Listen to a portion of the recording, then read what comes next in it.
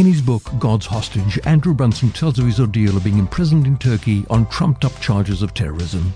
Here he suffered not only the effects of incarceration, but also the question, why has God allowed this to happen? Andrew suffered a crisis of faith and slumped into severe depression with suicidal ambitions. Where was God? Towards the end of his book, Andrew describes how he came to a place of total surrender, learning to trust God with patient endurance. After almost 2 years, he was released.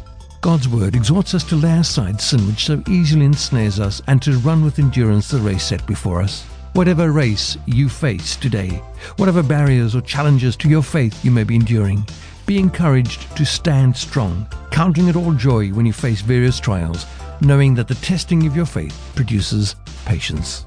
God tracking is patiently enduring hard times. I'm Dudley Anderson. More at surereality.net.